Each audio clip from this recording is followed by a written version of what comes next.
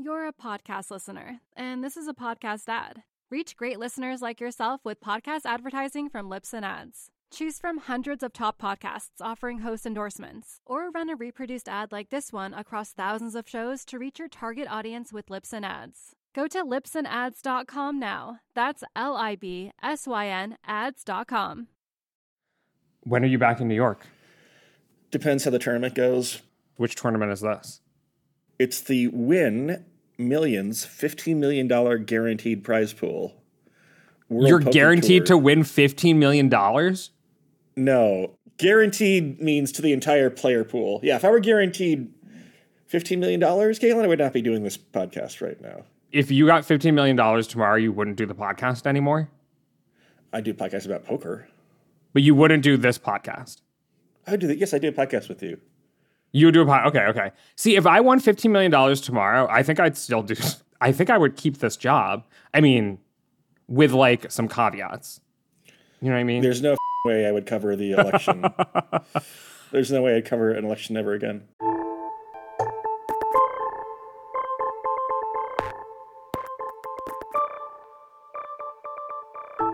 Hello and welcome to the 538 Politics Podcast. I'm Galen Druke.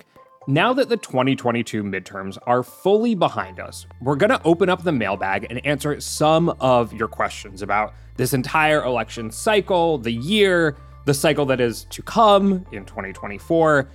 I wouldn't quite call this a model talk. We don't actually have a live elections model, and even our Georgia Senate runoff average has been put away for the time being. But it is just Nate and me today. So hello, Nate. How's it going? Hey, Galen. How are you? I'm pretty good. Speaking of models, I said we don't have an elections model currently running, but how's our World Cup model doing? If hypothetically I were making some bets based on the World Cup model, it would have been doing pretty well until Harry Kane missed that second penalty, even though England outplayed France. Nothing personal, though. That was a painful match to watch. England definitely outplayed France.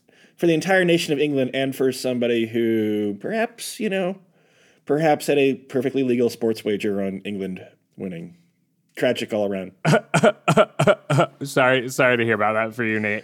Yeah. Have you been in touch with your buddy Neymar since Brazil lost? No, I haven't. I felt bad for him, though. If he had actually been spending last summer preparing for the World Cup and not playing in a poker tournament, the result might have been different. But then you never would have met him. That's true. Yeah. I mean, met is a little generous. Wait, so when you're sitting next to somebody at a poker table, to what extent do you get to know them? As like a medium vert, meaning someone in between an extrovert and introvert, I'm happy to carry on the conversation, but I tend not to initiate a conversation. And also this is a pretty major tournament, and he's on the direct right of mine, and in poker you go clockwise, right? So the player just to your right and just to your left is important, so I'm trying to figure out how to take his chips, because I'm not sure he's very familiar with this particular type of poker that we're playing. So, I'm not... You're not trying to get to know the guy, you're just trying to him over. I'm not trying to him over, I'm trying to play this event that I spent a bunch of money to play and maximize my earnings. Let's move on, though. So before we open up the mailbag, we do have a couple topics to get to today. Can you guess the first item on my list? The newly independent senator from Arizona. Is this the topic? Ding, ding, ding, ding, ding, ding, ding. Okay. So Kyrsten Sinema announced on Friday that she is changing her party identity to independent from Democrat. She has made clear that she is not caucusing with Republicans, meaning that Democrats still have a majority in the current Senate. And it appears that she's going to be keeping her committee assignments as well. Why did Sinema do this, Nate? Since I know that you have a direct line of communication and she's been talking about her thinking throughout this. Well, let me say one thing, which is I think she's bad at politics. So I'm not necessarily looking for a deep strategic reason, but the basic reason would be that she would expect to lose a Democratic primary. There is some internal polling released by other candidates showing her way behind. Maybe she can somehow eke out a second term as an independent. I think the chances go from low to low or slim to none or none to slim. We can debate what that means, but but it does. Why do you say that though? So if this is, and we can talk about maybe if there are any other reasons to do this, if this is purely an electoral strategy, why do you think her chances of being reelected as an independent are slim to none? Because her popularity is low. Across the board, Democrats, Republicans, Independents have a pretty middling view of her. Which, can we be more specific about that? What is it? She has 30% support amongst kind of all. She's in the mid to high 30s across the board, I think. It's not like a senator is like Joe Biden or something where everyone is taking their approval rating all the time. But yeah, the polling I've seen, I think, had it in the upper 30s. And it was very even among independents, Democrats, and Republicans. But I mean, that's a snapshot in time. We don't know what an actual independent candidacy from Kyrsten Sinema would look like. And she would at least have an impact on a general election, right? How do you see a general election with a Democrat, Kyrsten Sinema, and a Republican playing out? I think she'd probably get 6% of the vote, and it might not matter that much. I mean, but would she spoil the election? Maybe it depends. I'm not sure which party, right? If you nominated a Carrie Lake or a Blake Masters, and maybe she provide a off ramp for moderate Republicans. If Democrats nominated a really left wing candidate, then maybe she could provide an off ramp for moderate Democrats. But again, I think there's no reason to think that this is a case where she's splitting the Democratic vote. She's not very popular with Democrats. And again, you're going to have a whole campaign cycle where she is positioning herself to the center or the right of whichever the Democratic nominee is, right? So she'll try to draw those distinctions more clearly. I mean, I'm not even sure she's going to run. She might just retire, right? And get a CNN gig or something. Well, then why do this? Because she was going to lose a primary challenge anyway, probably. I mean, with one or two caveats to that, right? I'm trying to look up her Biden score, Joe Biden score. The reason why I think she's bad at politics is because, she's not actually that much of a centrist, right? She's voted with Biden 93% of the time in this, I guess since she's been since Biden's been president, right? Which is much more than you'd expect from not a Democrat, but from a regular politician from Arizona. So if you're voting with the party 93% of the time, and yet you deeply alienate that party's entire base by picking stupid fights at stupid times, then you're one of the worst politicians in the country.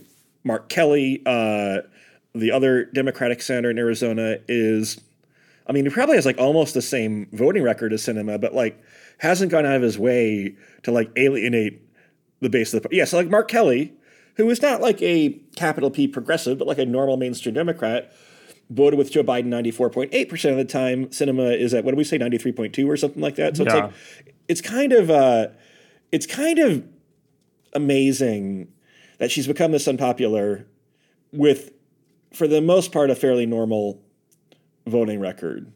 But the thing is that voting record slightly misrepresentative of the role that she's played? Because oftentimes something isn't put to a vote until Kyrsten Sinema and Joe Manchin signed off on it. And so where she might have voted no on certain things, she ended up holding out and then getting her way. I think that's the role that she's played that has pissed Democrats off to some extent. You want the super hot take? Maybe. Some of it may have done Democrats a favor. I'm not sure if Democrats had spent a bunch more money in what turned out to be an inflationary environment. I think that it made life more difficult for the party last month. Okay, so lastly, wrapping up on Sinema, is there anything that Democrats could do to punish her?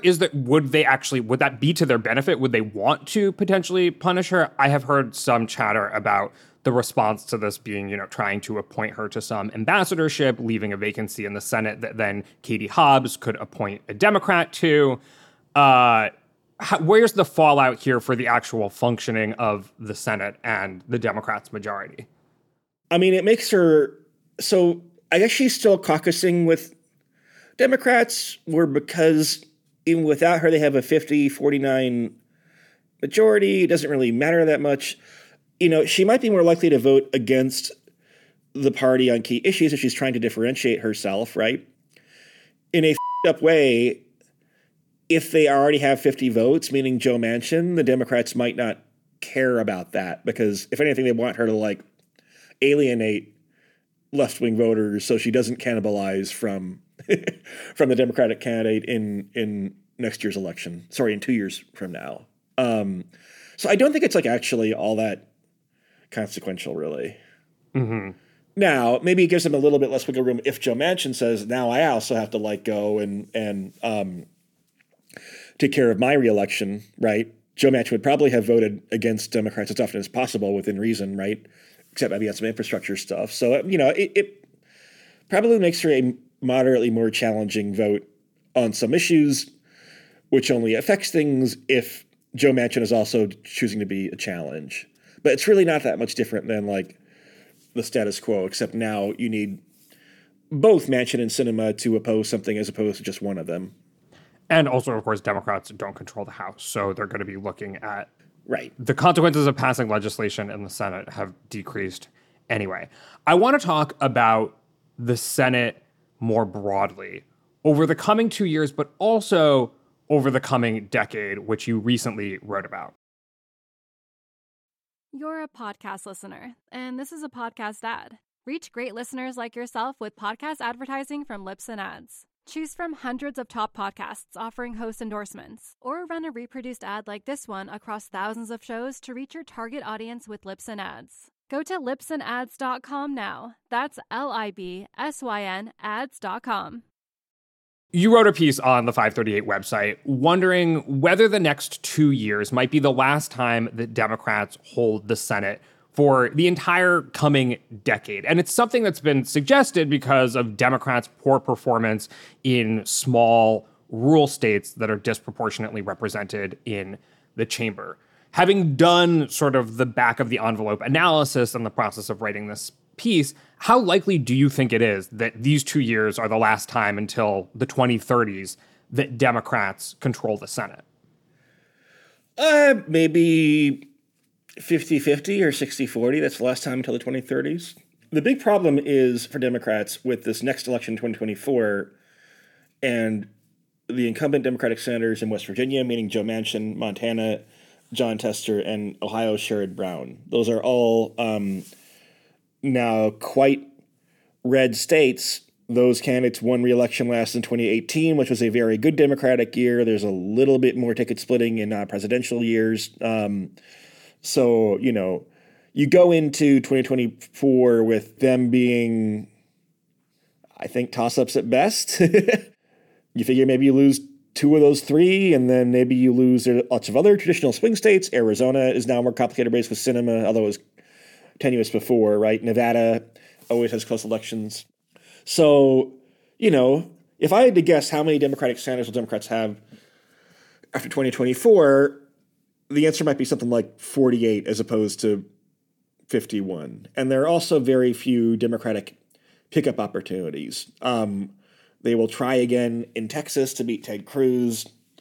Florida used to be a swing state. Rick Scott is up for re-election. He won by very, very small margin last time, but Florida's become quite red. You may have Ron DeSantis. And perhaps with either Ron DeSantis or Donald Trump at the top of the ticket, 2 Floridians might make it hard. Well, you got one real Floridian and one. I mean, what is more snowbird. Floridian than a New Yorker who moves to Florida? Fair enough. Miami Beach is the 6th borough. Yeah, I mean, you don't have to tell me. But, okay, so Democrats are looking at a situation where this may be the last, they don't control the House anyway, but this may be the last 2 years where they control the Senate, which means getting nominees through. This has led to some conversation about whether some current liberal Supreme Court justices should go ahead and retire because they could be looking at a decade of not being able to be replaced by Democrats. They're not that old, though. I mean, we're talking about Sonia Sotomayor, Elena Kagan. Is there precedent for justices stepping down this early in their tenures for this kind of reason? I mean, the age of retirement has gotten later and later over time in a way that kind of tracks with the age of average lifespan.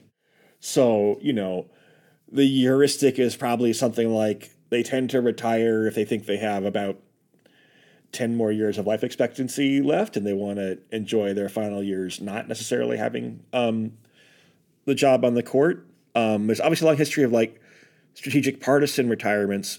What's different now is that the parties have gotten very effective at not having surprise nominees who turn out to be different than they expected.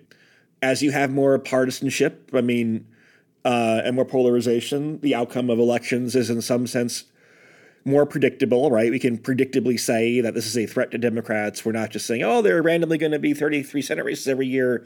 Who knows? There's some predictability. And so yeah, she has a reasonably strong strategic reason to retire, right? It really is like if you take someone who's 60, Sotomayor. Clearly, if you're moneyballing this, it would clearly be very much in the best interest of liberal causes for her to retire, even though and be replaced by someone 20 or 25 years younger, right? Even though there is a chance Democrats can keep the Senate, even though, women live longer than men and healthcare is better than it used to be, right? So she has a decently long life expectancy, right? Just the chance of whichever non-zero chance, right? Small but non-zero, then, and the other thing too is and now you also need not just the Senate, not just the presidency, but maybe also the Senate, right? I still don't know what happens the next time you have a opposite party nomination where Democrats control the presidency and the GOP controls the Senate, or frankly, vice versa. I don't know what happens when that occurs, but I have a it's wild no longer guess. the case. Yeah. Well, okay. But so it is kind of crazy that this is where these conversations get to surrounding the Supreme Court, but also for anybody who pays attention to this stuff, understandable. There is another question here, which is, what are the circumstances under which Democrats are able to continue to win a majority in the Senate, right? In some ways, it's hard to predict the direction that states will go politically.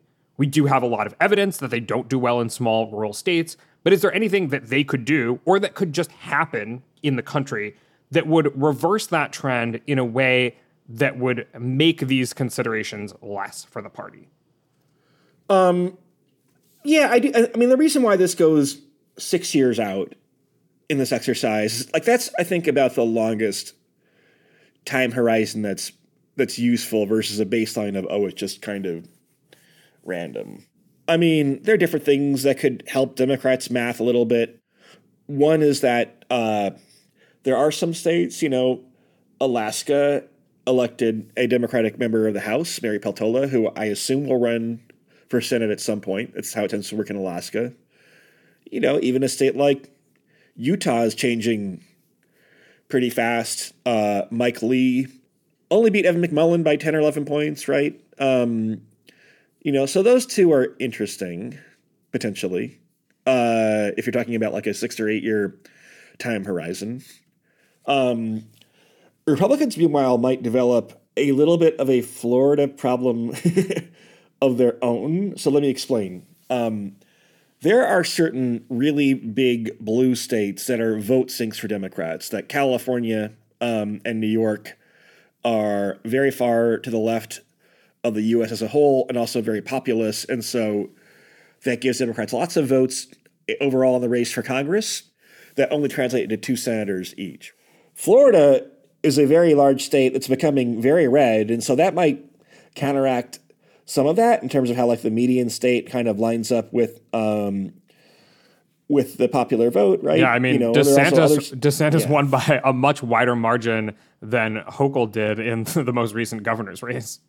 Yeah. And the flip side, Democrats have done well in New England, which are a bunch of fairly small states, very small in some cases. If that ever changed, then they'd be even more screwed in the Senate. But again, I think beyond these next couple of cycles, there's not a ton of predictability. In the Electoral College, for example, in 2012, Obama did even better in the Electoral College than you guess based on his share of the popular vote in 2012 and 2008. In 2004, John Kerry was not that far behind from winning Ohio, which would have allowed him, the Democrat, to win the Electoral College, but not the popular vote. So these things can shift around a fair bit. Also, like, one other thing too is, like, Democrats' coalition is becoming wider. They have lost ground with Hispanic voters and, to a lesser degree, Black and Asian American voters. And so, so that could shift things, right? Like, the map that Democrats had last month was full of relatively strong performances in the upper Midwest. So that's interesting. That would reflect a reversal of the trends kind of circa 2012 through 2018 or so. So on a related note to the Senate, but also potentially having an impact on every election, Politico published a piece last week by Justin Guest titled "How Demographic Shifts Fueled by COVID Delivered Midterm Wins for Democrats." And this was the main crux of the argument. Data from the U.S. Postal Service and Census Bureau shows that the pandemic drove urban professionals who were able to work remotely, disproportionately Democrats, out of coastal progressive cities to seek more space or recreational amenities in the nation's suburbs and Sunbelt. This moved liberals out of electoral districts where Democrats reliably won by large margins into many purple regions that had the potential to swing with just small changes to the map. And because partisan gerrymanderers carved up new districts before the extent of pandemic mobility data was understood, they could not neutralize the population shifts. And pollsters were none the wiser. I mean, we can leave out that last part for a second, but is this a good or bad use of data? That seems plausible. I would expect the effects to be kind of medium size instead of large. I mean, also there's a question of, like, who is moving out, right? Like, I don't know that many people who moved to Florida, but the Democrats I know who moved to Florida are not the most liberal Democrats, right? The people who are selecting out. Well, that's a very specific kind of move, right? I mean, there were also people who moved to, for example, upstate New York from New York City, upstate New York from Brooklyn, or people who moved to, the Phoenix area for just lots more space and job opportunities, or whatever. Like, I think the Florida narrative is a very specific one out of all of the different kinds of pandemic migration we saw. Yeah, I mean, in theory, a place like New York, we have a bunch of swing districts upstate and very, very, very blue city would be a good example, except Democrats got, like, crushed in New York. Yeah. But in the long run, something like that could help Democrats for sure. Okay, I've got one more data set I want to bring up before we move on to listener questions. So today, 538 published its final round of polling with Ipsos, and we've been asking the same 2,000 people about what's motivating them politically throughout the year, mostly before the midterms, but this last wave asked after the midterms. We found some interesting but somewhat predictable things, like actual voters cared significantly more about abortion as an issue than adults in general, which is to say people who didn't vote.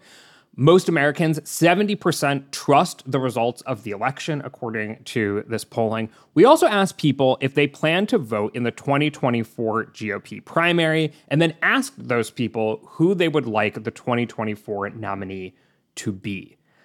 Nate, if you haven't already seen this polling, how do you think Trump and DeSantis did? I mean, most of the polling, I haven't seen this polling. I mean, DeSantis has been holding up pretty well in polling that I've seen recently of the GOP nomination. You want to wager a margin there? DeSantis by 7. DeSantis by 7. Okay. 42% said DeSantis. 24% said Trump, 5% said Pence, and everyone else was lower than 5%. What do you make of that poll? I mean, it's one poll. That's what you make of it first and foremost. But what's going on here? I think, I don't want to sound too like horse racy or both sidesy, right? But like Trump has had like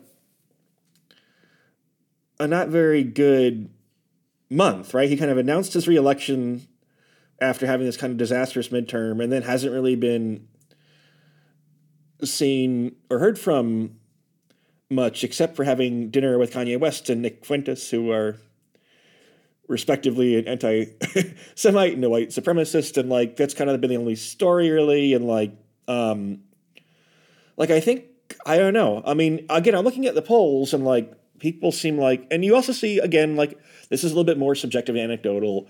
It seems like GOP elites, by which I don't necessarily mean like the cabal of like oldie-timey people in DC, but just like influential conservative and Republican people are more willing to... Yeah, like Ben Shapiro. Yeah, I mean, Trump kind of looks like a loser. And people haven't been willing... A lot of the reason he gained oxygen was with the Stop the Steal stuff, and like... It seems like collectively, Republicans have decided that we don't want to emphasize the Stop the Steal stuff. I mean, I think Carrie Lake is still going on about the election being stolen in Arizona, and like, she is not getting that much oxygen from like other Republicans or like members of the media. I mean, I have a whole rant about like the left's extremely inconsistent views about like platforming things, but that's kind of neither here nor there. But like, how does this poll though, this margin that is, 18 points, compare with the other polling that we're seeing of this kind? So these polls are sensitive to what voter universe they define, right? Is it like the universe of quote unquote likely GOP primary voters, or is it the universe of like all Republican adults who So are this Republican is more leaning? in the strain of likely, right? Because we take all adults, then we narrow it down to voters. Then we ask, do you plan on voting in the GOP primary? And amongst those people, we ask this question, and that's how we got this result. But how does it compare to others?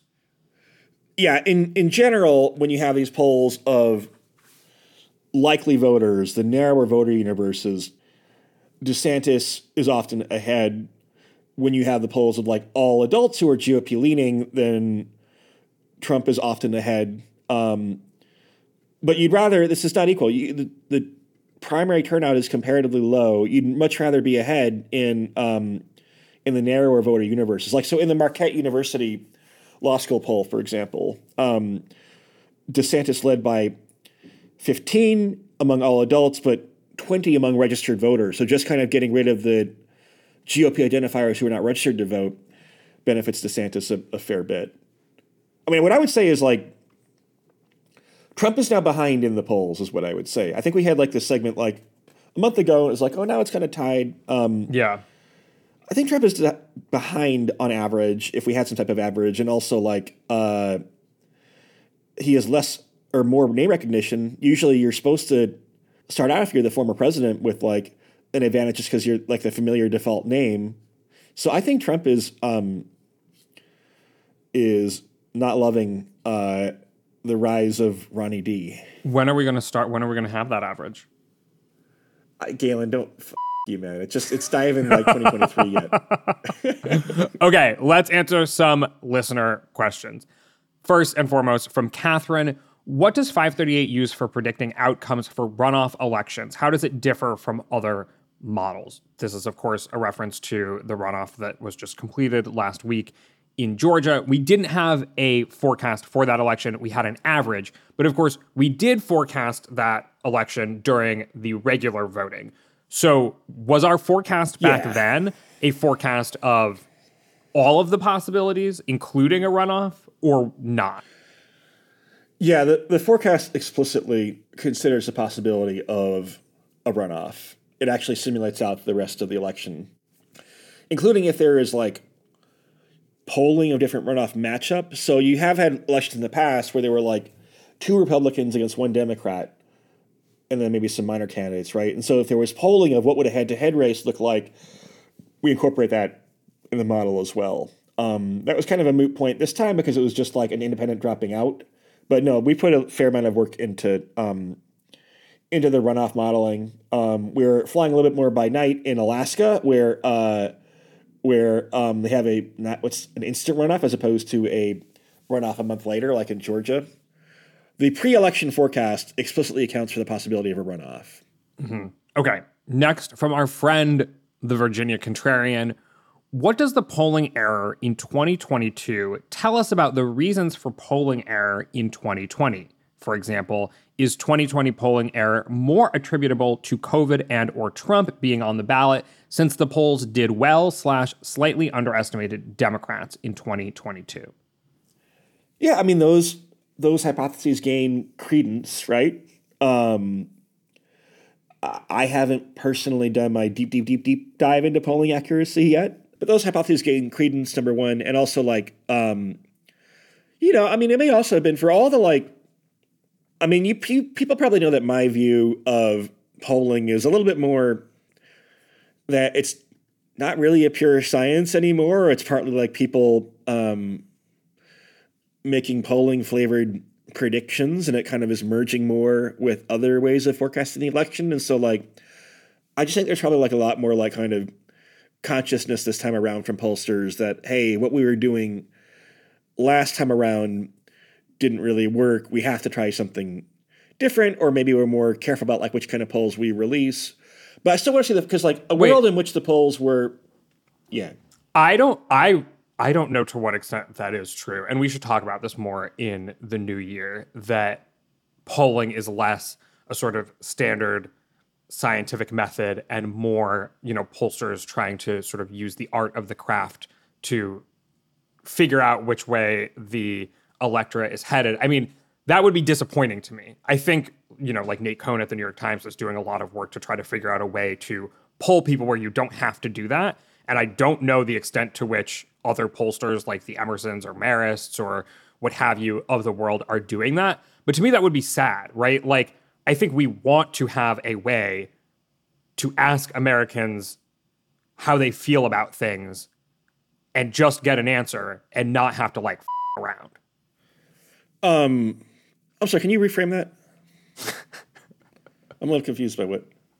Like, you're saying that pollsters are becoming forecasters in a way themselves because they have to try to figure out where the electorate is headed and where they might have some error and make up for it in their numbers, instead of just having a standard procedure that samples, that uses like the scientific method to sample the American public and then just publishes those numbers because those numbers are too shitty to actually publish.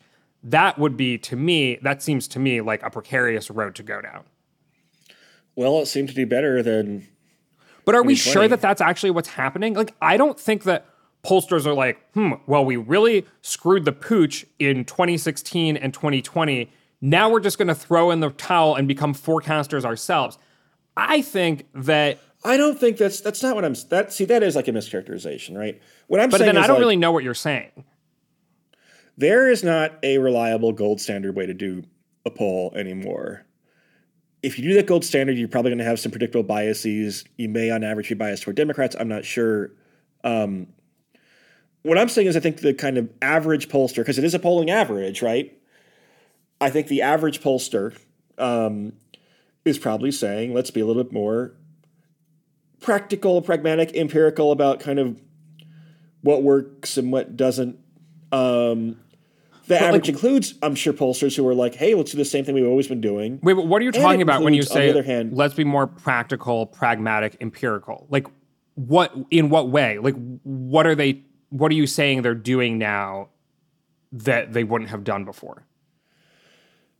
I mean, how they might wait for different variables, right? If you wait, for example, for party, if you wait by past vote, right? In theory, waiting by past vote is problematic in part because people don't always recall their past vote correctly, right? Waiting by party ID is problematic because party ID is an attitude and not like a permanent demographic variable. So techniques like those might be more common than they were before. Mm-hmm. So things that we're familiar with. You're not talking about like pollsters sort of actively putting their finger on the scale saying, let's mess with these numbers to make sure Republicans do a little bit better because we think that we have been under. That probably happens too. Or like what they publish and what they don't. So whenever higher rated pollsters like Monmouth University did a poll of Pennsylvania in the closing days of the campaign, right? where they framed things in such a way that it was like not actually a head-to-head poll between Mehmet Oz and John Fetterman, even though you could infer from it, because they were just scared. They were scared. They didn't want to be criticized again. They didn't want their poll showing up in the 538 average. If they hadn't been scared, their poll would have been almost exactly perfect. So that's a clear example of like a pollster with reputational risk chickening out, right? That's lame. Okay, I think we will talk about this more in the new year. Once we get when are we going to do our new pollster ratings? Galen. You're like, stop it. Galen, but come on, man. Come on, Man. I'm just asking questions. I'm just asking questions. We've got 13 more days to go into Christmas. I'm here in Las Vegas for 5 of them. I'm not sure we're going to get pollster ratings before January. First quarter of next year? Oh, yeah, sure. Oh, okay. Fantastic. I mean, that's soon enough for me. Okay, next question. Guillermo asks, did the McCaskill strategy of picking their rivals backfire in any place for the Democrats? I know the answer to this question. It's no. I don't think it did backfire anywhere.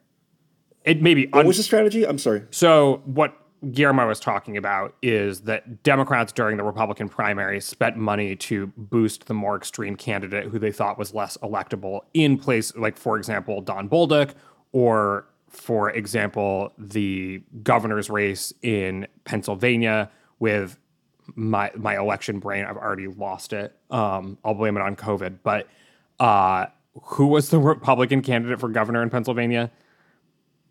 Mastriano, Doug Mastriano. Yeah. So like Doug Mastriano, Don Bolduc, some Republican candidates in House districts like Peter Meyer's previous district, his opponent, they helped boost. Did that strategy of sort of boosting the more extreme candidate, even when that extreme candidate was sort of counter to Democrats' own purported ideals of supporting democracy, et cetera, did it backfire anyway?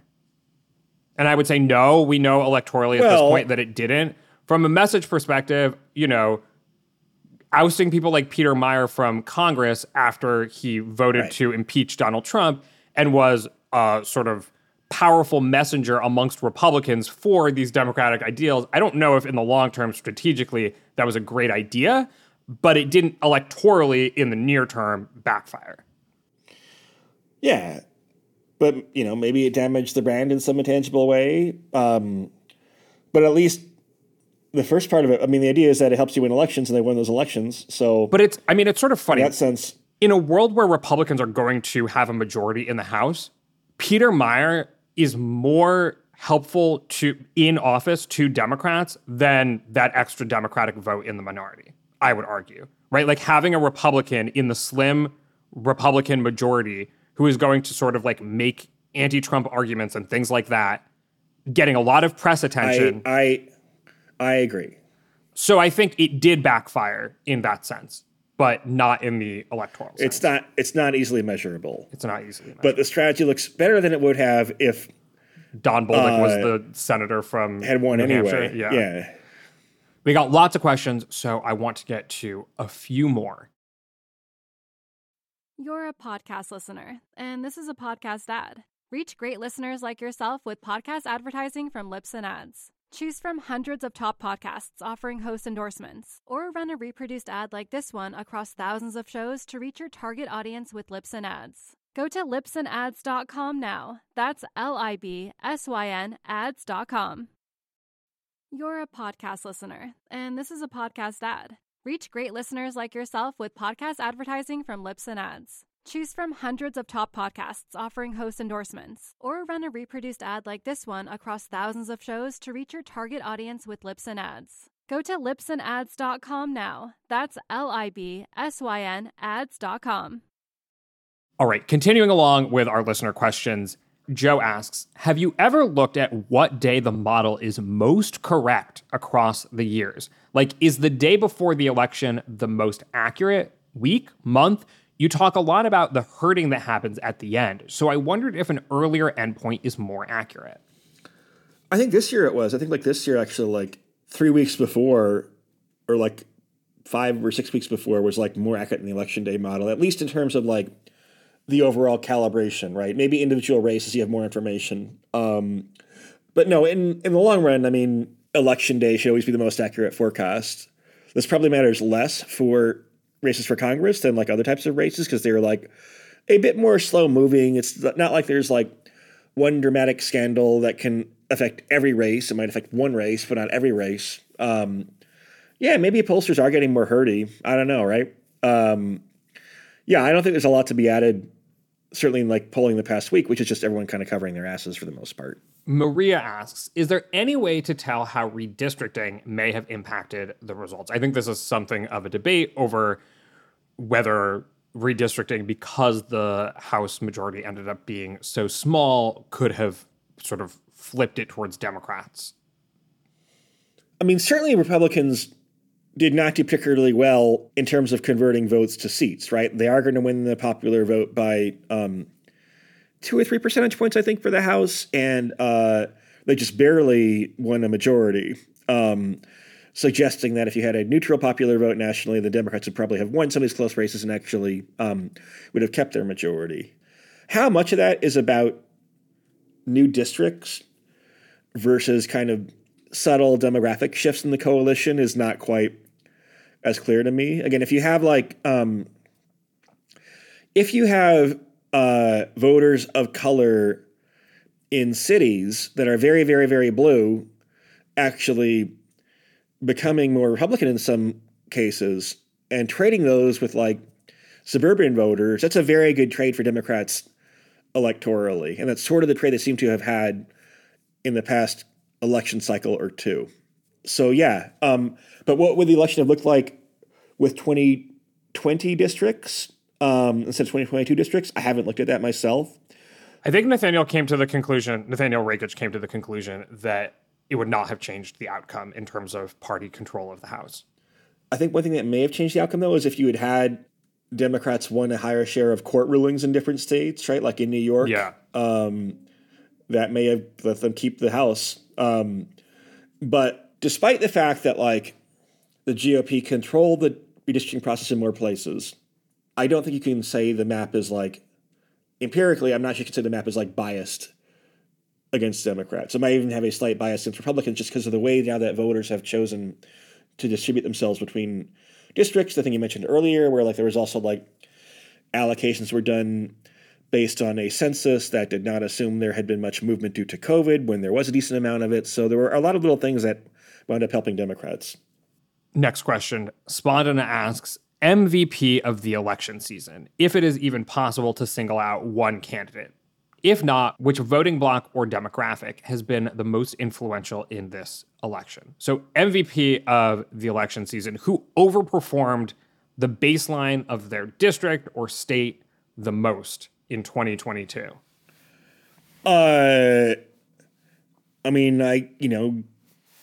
Gretchen Whitmer, Josh Shapiro, Ron DeSantis, those seem like pretty good answers potentially. So Gretchen Whitmer won by about 10 points in Michigan. Ron DeSantis won by almost 20 points in Florida. I don't remember the margin in Pennsylvania, but I'm pretty sure it was double digits. Does a 10-point margin in Michigan, does it trump or come close to a 20-point margin in Florida? Like, who had a better overperformance, DeSantis or Whitmer? I guess you'd say 20 is bigger than 10, right? I mean, I'm not quite sure what the baseline is in each state. Marco Rubio also won by a lot against a pretty good Democratic candidate in Val Demings. YOLO, Florida seems to love Republicans now, or I think actually there's evidence that like Democrats are just like not turning out, right? They've kind of given up on competitive races in Florida. Wait, so that brings us to the next question from Srinu, which is, so has Democratic overperformance nothing to do with low Republican turnout, as Nate Cohn and others already pointed out? Did Dems still have a lower turnout but are saved by some Republicans and independents voting for them? Okay, this is a somewhat convoluted way of saying, according to the election analysis after the fact from Nate Cohn and others, they found that there was still some drop-off in terms of Democratic turnout in this midterm cycle. But what really saved them in these competitive races is that Republicans were turning out at high numbers, and then a lot of Republicans or even sort of Republican-leaning independents were voting for Democrats in key races because of poor candidate quality, and that's sort of what made the difference in a lot of these races. Yeah, I basically buy that theory. I think it's pretty consistent across different indicators that the electorate was not particularly Democratic, although it varied a lot state by state. In cases where you maybe had an issue like abortion more directly affecting voters, it may have mattered. Meanwhile, in states like New York and Florida, you had a very red turnout, and so that helped propel the mini GOP waves in those two states. Also, states maybe where people didn't feel like the Republican candidate at the top of the ticket was radical. Right. But no, I think the basic story of the election is that Democratic turnout was decent to okay. Republican turnout was better than decent, but not great. And independents really sided with Democrats. Jim asks, how did young voters play a role in this election? Was participation up? Did they make the difference in close races? I haven't looked at that in detail. I mean, clearly, you had crazy, the vote on some college campuses was 97-3 for Democrats, which even for college campuses is a pretty big margin. Well, you say that. Yeah, I have looked into this a little bit. So the turnout was not as high then you answer as in 2018, which was a record high turnout for young people under the age of 30. It was still high, but not quite as high. And record turnout for young people in a midterm is 30-something%, right? It's not super high. Here's what I also see from the AP in terms of their vote choice in this election. Voters under 30 went 53% for Democratic House candidates compared with only 41% for GOP candidates nationwide this cycle. That's down compared with 2020 when such voters supported Biden over Trump 61% to 36%. That's comparing a midterm to a general election, so maybe not really fair. But I think that I don't really understand what the desire is, but I have get the sense from different segments that I've seen or stories that I've seen written or whatever, that there's this strong desire to say that this one portion of the electorate did it for this party or that party, and that young voters are a piece of this argument where people want to say, well, young voters are winning it for Democrats.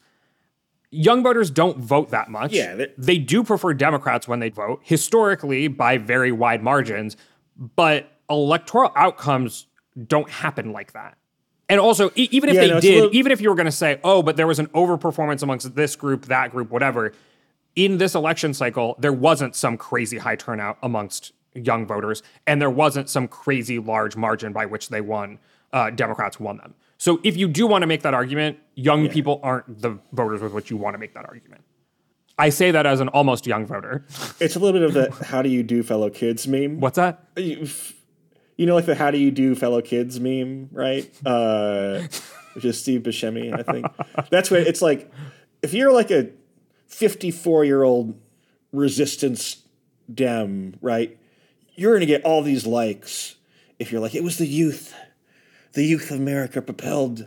Well, the young people are saying it too. Like David Hogg from the very sad Parkland shooting, but he was oh, young. I saw his commentary saying young people did it for Democrats or whatever.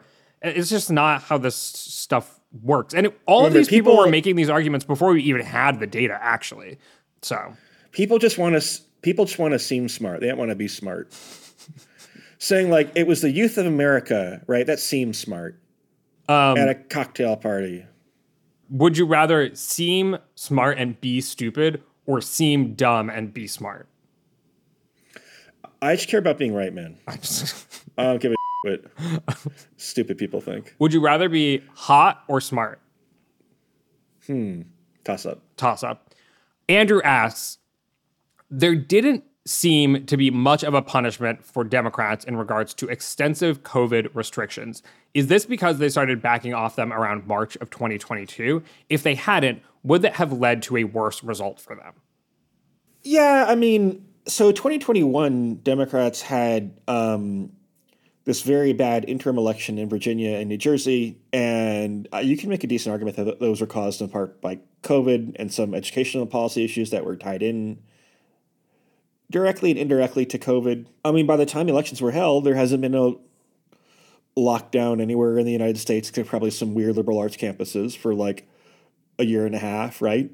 The government got rid of the mask mandate. If you ask people what's the most important issue, like only 1% say COVID, even though you still have quite a bit of disease and a fair amount of death still. But no, I think the combination of the Omicron-related variants being less deadly, people being burned out on lockdowns, and Democrats kind of giving up on like trying to enforce, for better or worse, any COVID safety measures. I mean, it was kind of off the radar as an issue by 2022.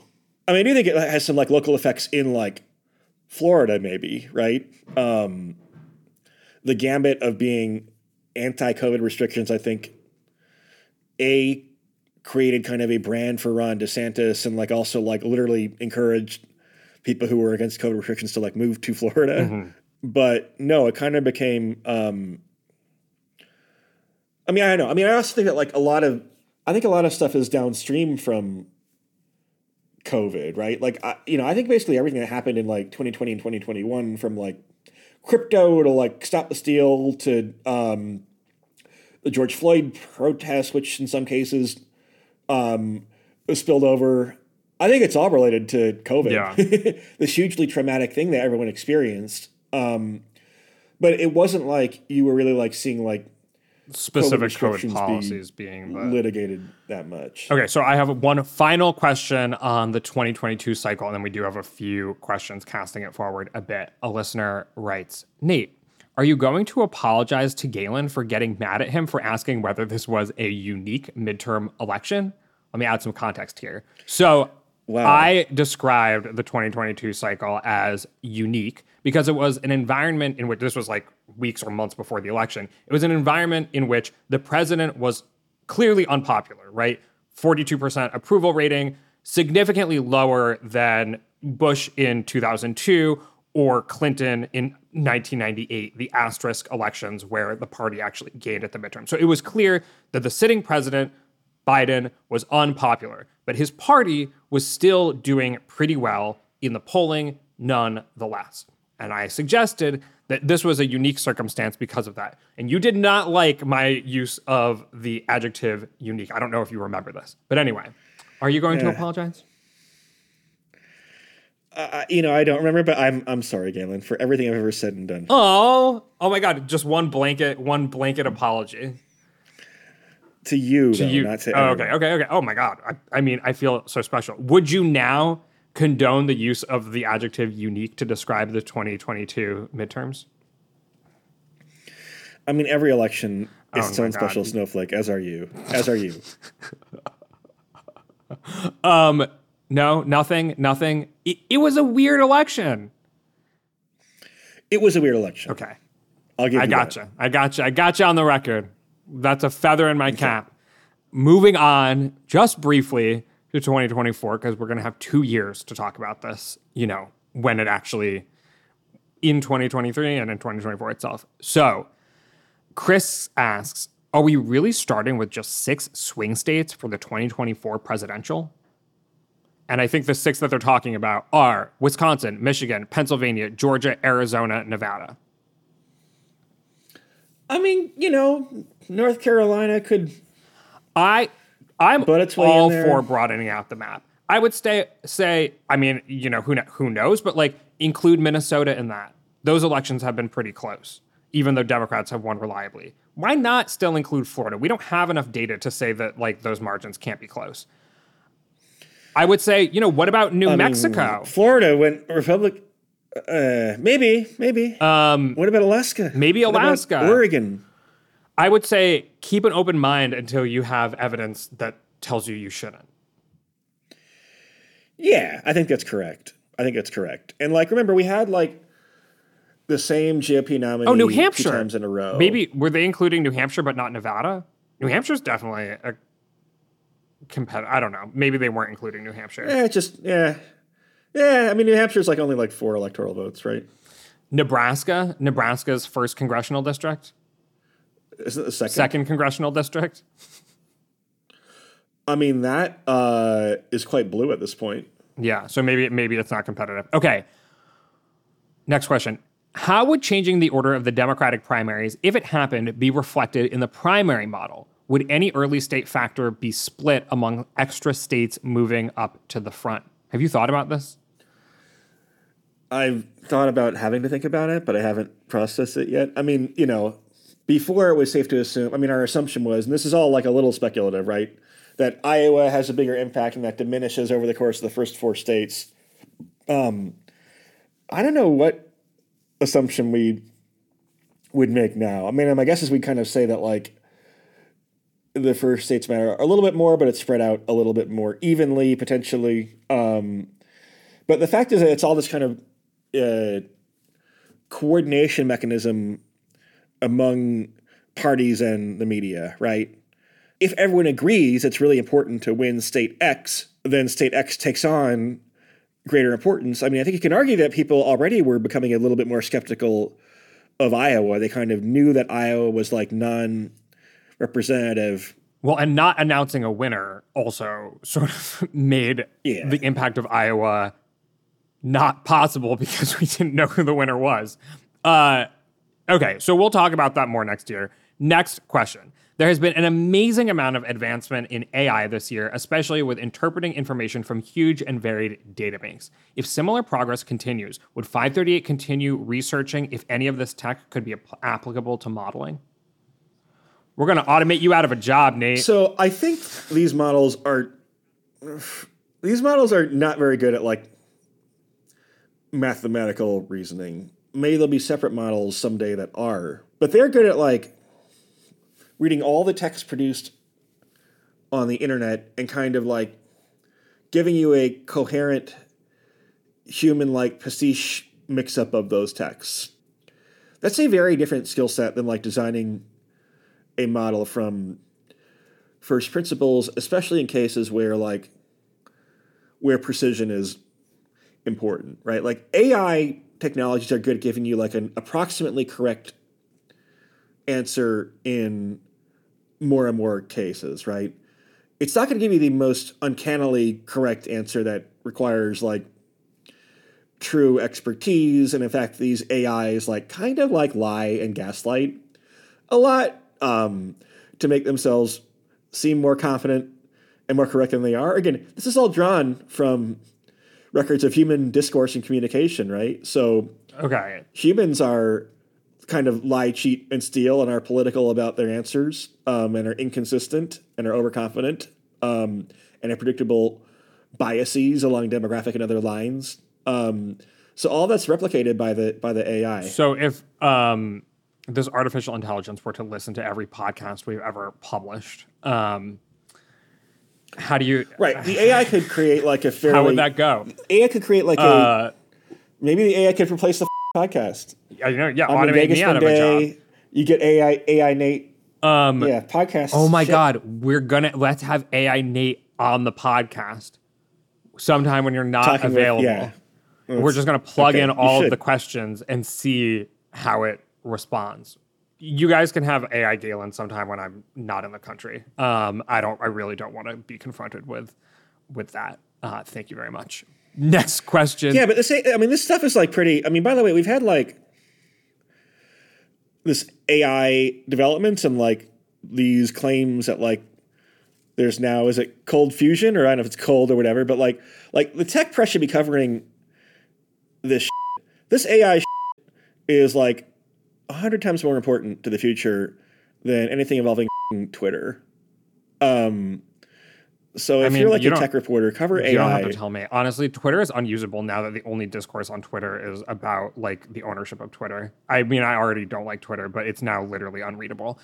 And like, I'm not saying that it's because like Elon Musk changed my feed or whatever. I'm just saying because the people that I usually follow are now all just talking about Twitter itself.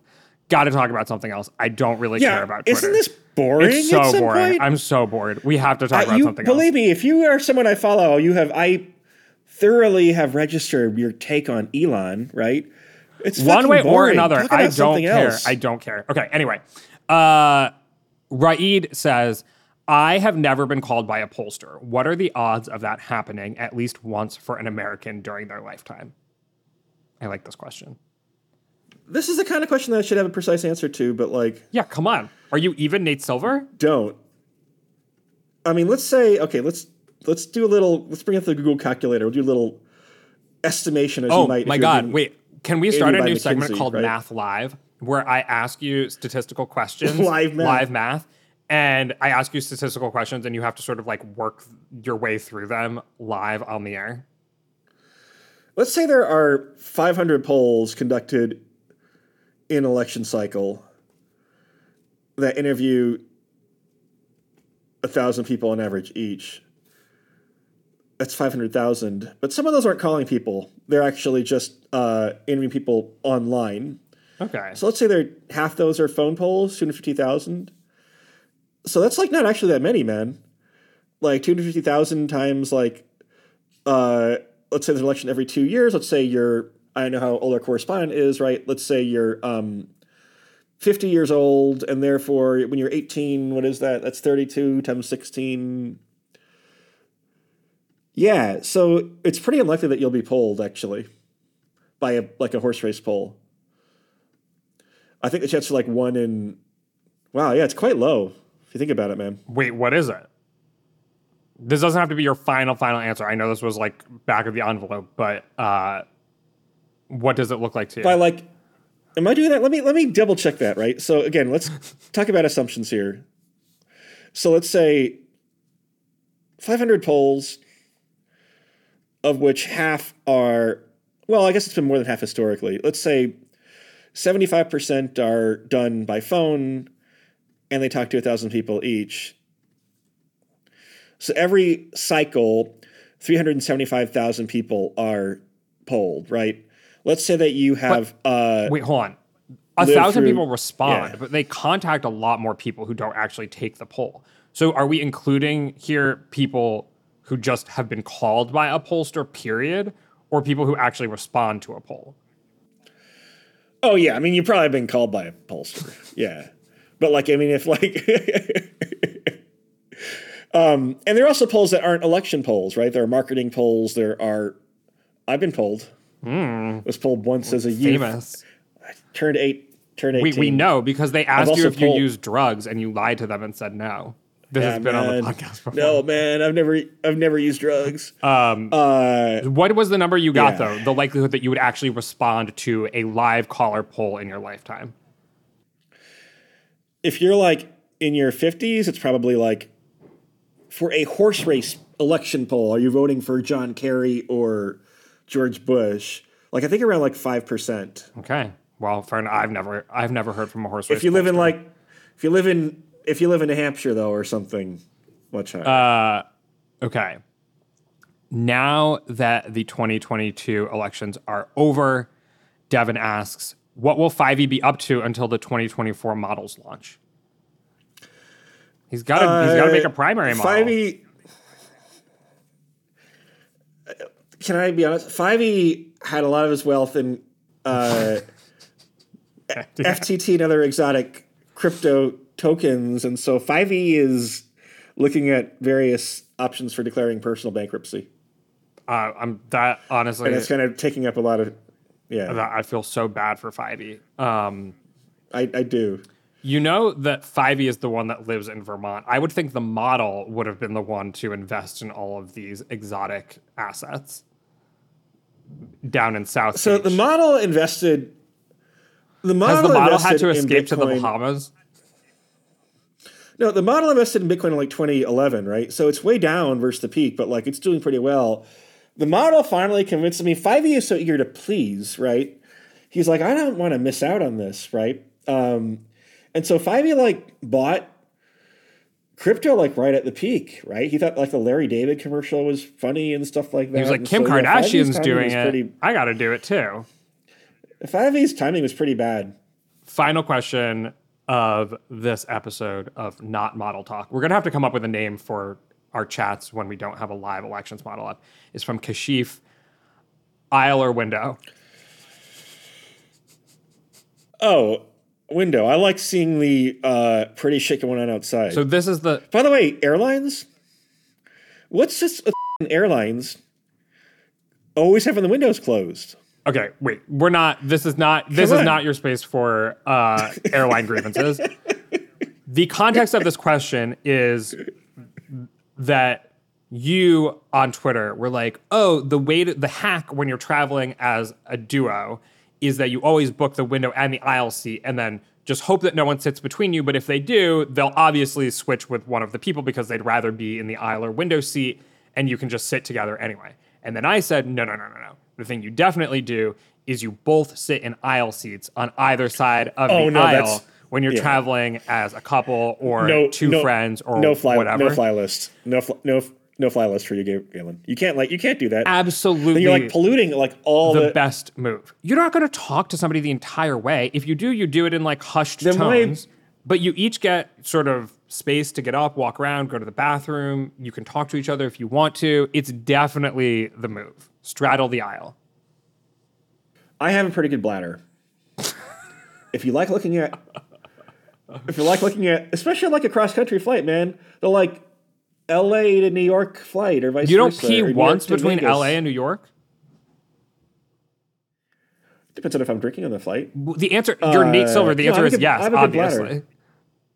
I have a good bladder. No, I can hold it, man. I'm telling you.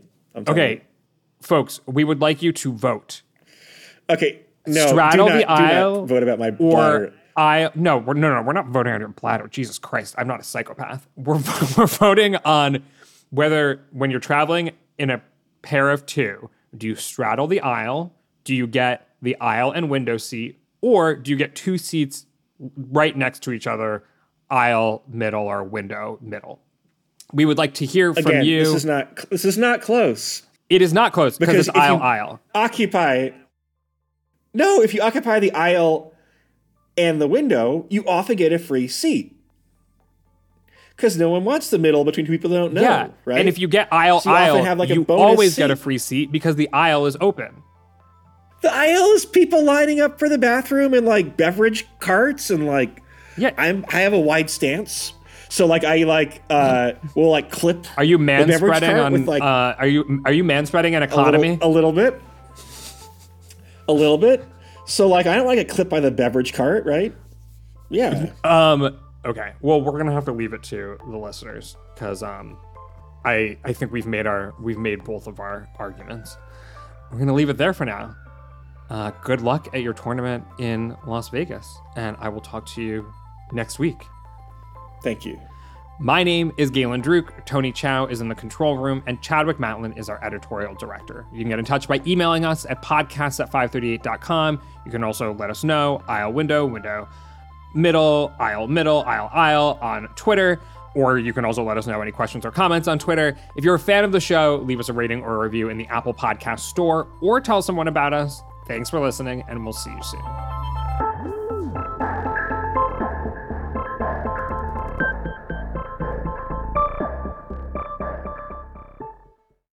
Hey, I'm Andy Mitchell, a New York Times bestselling author. And I'm Sabrina Kohlberg, a morning television producer. We're moms of toddlers and best friends of 20 years. And we both love to talk about being parents, yes, but also pop culture. So we're combining our two interests by talking to celebrities, writers, and fellow scholars of TV and movies. Cinema, really. About what we all can learn from the fictional moms we love to watch. From ABC Audio and Good Morning America, Pop Culture Moms is out now wherever you listen to podcasts.